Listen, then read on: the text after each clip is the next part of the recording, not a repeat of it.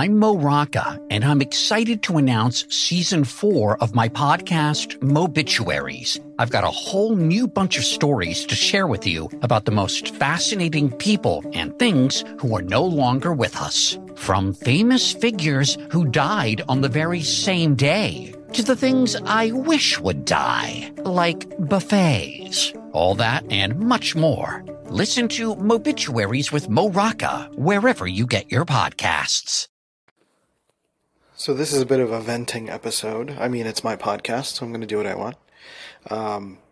But with one of the coaching programs I'm in, it's bringing up the topic of executive functioning, which has been a major issue that I have been talking about on this podcast, about ADHD, some stuff relative to personality as well, and general mental health challenges. I mean, it's a big issue or topic amongst millennials. I know we talk about burnout a lot, and burnout is a big topic.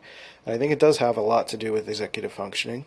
And interestingly enough, I remember a few events ago that I worked at, Dr. Dario Nardi talked about how using our phones activate our executive functioning, more of the left brain, where we think it's more like watching TV and it's more of a receptive thing. We're actually using more of our decision making when using our phones. And I think what I'm needing to do within the next week for this coaching program is to audit how much I'm utilizing my executive functioning, because I'm realizing that I feel relief when I get the opportunity to just think or be or watch a movie where I'm immersed in something, or listening to an album where I'm immersed in something for a little while, and not presented with options to make a choice. So even when I'm watching a show that's maybe 30 minutes, it's like every 30 minutes you're presented with this idea or this choice of like, do I want to keep watching? Or do I want to watch something else? And it's not even that it's like a major decision to make. Usually I just let the thing go and it says next episode and it counts down and plays automatically. But it's something about being prompted that still activates the choice, whether or not I know ahead of time that I'm not going to make the choice, that I'm going to let it default and do its thing, right? So it's interesting how many choices we have to make in our lives. With streaming services, I go through YouTube every day and I'm saving things to my watch later list. I am scrolling on Twitter and I'm saving things or hearting things or sending things to my wife or whatever. There's just a lot of decisions being made, or which app to open up, what to do, what to say, how to spend my time, etc. So like sometimes I think that's why I default to recording an episode on this podcast, because it gives me something to immerse into a little bit. Even though I'm active and I'm talking, I'm not making executive choices in terms of I'm not making decisions on what to do next. I'm already in the doing, So it's like this twofold thing. It's finding higher leverage choices that are leading to immersive outcomes, meaning whether I'm sitting and talking with someone for a long time, or watching a movie for a while, or listening to music for a while, listening to an album or something. Like, it's a lot of these short decisions that are leading to this sort of like mania, skipping along the surface sort of brain activity that I feel leads me into this sort of manic, addictive feeling. And I definitely feel very addicted to doing and devices and choices. And I think there's a part of me that's searching for something that is high leverage, that is like a high potency choice, that is like, okay, this is a decision that's going to lead to some sort of prosperity. And if there are more choices to be made, then it means you're not there. And like the brain is an interesting place. The brain is it doesn't know why it's reacting. It just knows it's reacting, right? That's why like dopamine as a release chemical, for example, it doesn't know what caused it. It just knows that the brain is basically saying, whatever you just did, do it again, which is why addictions can occur, because the brain doesn't know if it's like a healthy version of it. It just knows that it worked. And I think we're getting very similar dopamine hits for making decisions and getting some sort of joyful result. And therefore, your brain is just like, make more decisions, do more of that, which is, tinkering on our phones or whatever. Or even just like I've catch myself spending a lot of time in the Netflix menu saving stuff and not actually watching anything, but I'm just making decisions, right? There's this study that I came across back in 1993, not that I was in 1993 at the time, but the study came out in 1993. It was conducted in 1993 around this idea of leisure, and people were starting to transition from leisure activities being about guided experiences to self-choice experiences. For example, national parks. Instead of being guided by a ranger, people were choosing to do audio tours and lead themselves through a space. And there is a lot of ramping up of executive functioning in the 90s in particular due to like No Child Left Behind and things being centered around test scores and just increased desire for productivity. Go, go, go, fast, fast, fast. It's kind of a story of America. And so there's this increase in executive functioning, and it's only gotten worse. And I think that's like this sort of uncategorized means of creating this burnout. Because it's not as if it's like, why now are we burning out more often relative to the complaints of the past? I'm sure plenty of people had complaints about burnout, but it feels as though, and it may be a case where there is an actual different limit. And I think based on personality type stuff, the idea is that people do have different capacities and different focuses and different leverage points of how they're going to utilize their executive functioning. Some people are just generally more people focused, and that's going to put them in circumstances that are going to require less executive functioning, because you're just going to have conversations and maybe be in more guided or receptive territories. Whereas if you're typically more of a data focused person, more of a productivity focused person, more of a data driven, then you're more likely to be using your executive functioning more often and running into circumstances where you will burn out. And now we have digital access. I have access all the time to use executive functioning. At any moment, I could be waiting at the DMV and just start doing work stuff on my phone, answering an email, writing notes, writing a tweet. I could go somewhere and record a podcast. Like, I was in this moment where I realized this, and I was going to do more work, and I'm like, I'm totally burnt out. And so I started picking up my phone, and now I'm recording a podcast because it's something that I feel like I can do to immerse myself in something for at least a little bit, and also get a little bit of a, complaining out of my system. So there's something about this need to do an audit for executive functioning that's going to be necessary for me for this week, and it may require some drastic changes. Now, it's specifically to me, I know that I shy away from guided experiences. I have a preference for control. I heard someone reference that in an Enneagram panel that someone did talking about Enneagram 1s. And somebody made a lovely comment that said, you have a preference for control. And I was like, oh, I like the way that's put. It's not saying you're a controlling person or you're overbearing or you're judgmental. It's like you have a preference for control.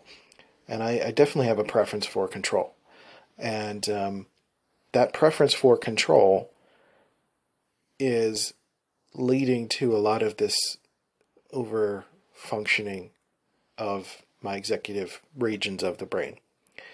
So I think another leverage point is getting myself into more guided experiences that is allowing for me to be a passenger.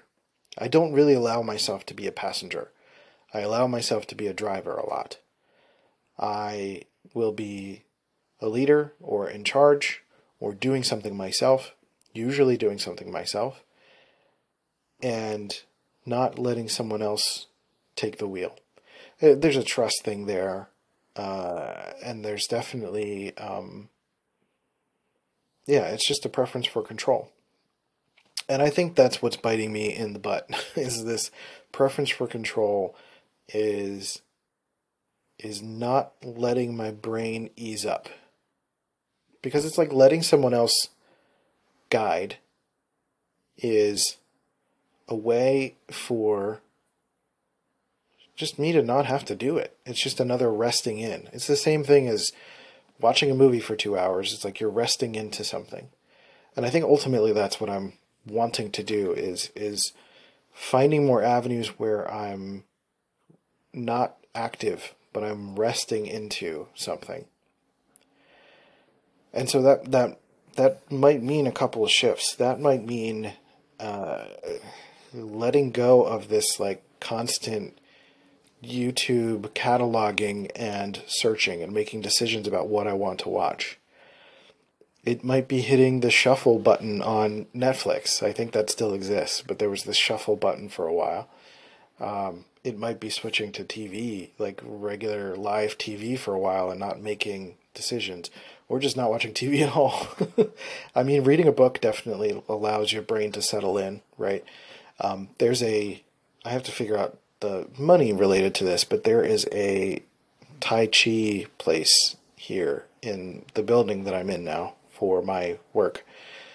And they have another Qigong place as well. And resting into someone else's leadership, I think that makes me nervous. There's something about that makes me uncomfortable. And I recognize that that's something I'm going to have to like navigate the uncertainty of and just go forward and do it. And so I think that's talking through all of this. I think that's going to be the leverage point, is finding ways to be guided or facilitated through something, because I'm doing too much of the creating or doing or facilitating directly myself. And so I'm needing to let my brain ease up and relax. And ultimately, I think that's what's going to help with the management of burnout. And I think another leverage point too is that I tend to do my work all at once. So I have my daily work that's paying the bills. It's usually like 4 or 5 hours of work a day. And I just take the morning and I usually do it like straight through. Right now, I'm about 2.5 hours in and I'm like, ugh, no, I'm totally burnt out. So not only is it like collecting and cataloging ways to ease off of executive functioning, but then perhaps more variety and spreading things out a little bit more, so I don't have to do everything straight through, do what I can, and then ease off, regroup, and then get back to it later. I always worry that I just won't have the energy or the focus later, or that my wife will want something later and I won't be able to like stand up for myself to like make the time to do it, or I'll kick the can or something and it'll never get done. So I just push through, and I'm starting to really feel that the pushing through is undermining me. And lastly, we had to make a list, or a list was presented to us of a bunch of options for things that we could do for the week to practice this cognitive function, and to basically be transparent. If you're into personality types and cognitive functions, it's extroverted thinking, which is more of an executive functioning, like goals and accomplishing and external progress. And so there's this list, these 15 things that were presented as ways to access this function. And I looked at the list and I just wanted to cry. I'm like, I'm already overdoing all of these. So I think my goal is to ease up and find a way to like relax that. And so allow myself to be guided through something. So, I have the call later today for it. And so we'll see if that actually fits the bill. But that's kind of my thought on executive functioning. Because I think that's my story of executive functioning. But I'm curious about, like, getting to know what other people's experiences are, especially since, like, so many of us have phones in our pockets, access to burnout constantly, just doing. Like, what does that mean for big picture shifts? What does that mean for advice to give other people? Like, if you're listening to this and this is something that you're resonating with, like, I'd be curious if you found ways to ease up on your executive functioning, to be guided through something versus actively having to do something. And if that feels like it starts to ease up on the brain, right? So I feel like I've got addictions happening at multiple angles, and this executive functioning one in particular is an interesting place to explore.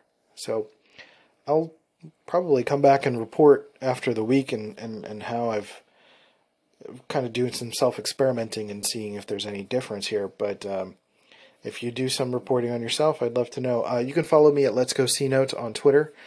I think that's really where I'm spending my time these days, though I probably need to spend some less time there. And the same Substack, letsgocnote.substack.com, if you want to provide any subscription support and all of that stuff. Those are the places right now, and then I just kind of do this podcast for fun, so I appreciate your support. Thank you so much for listening, and I'll catch you next time on Happy Chemicals. See ya.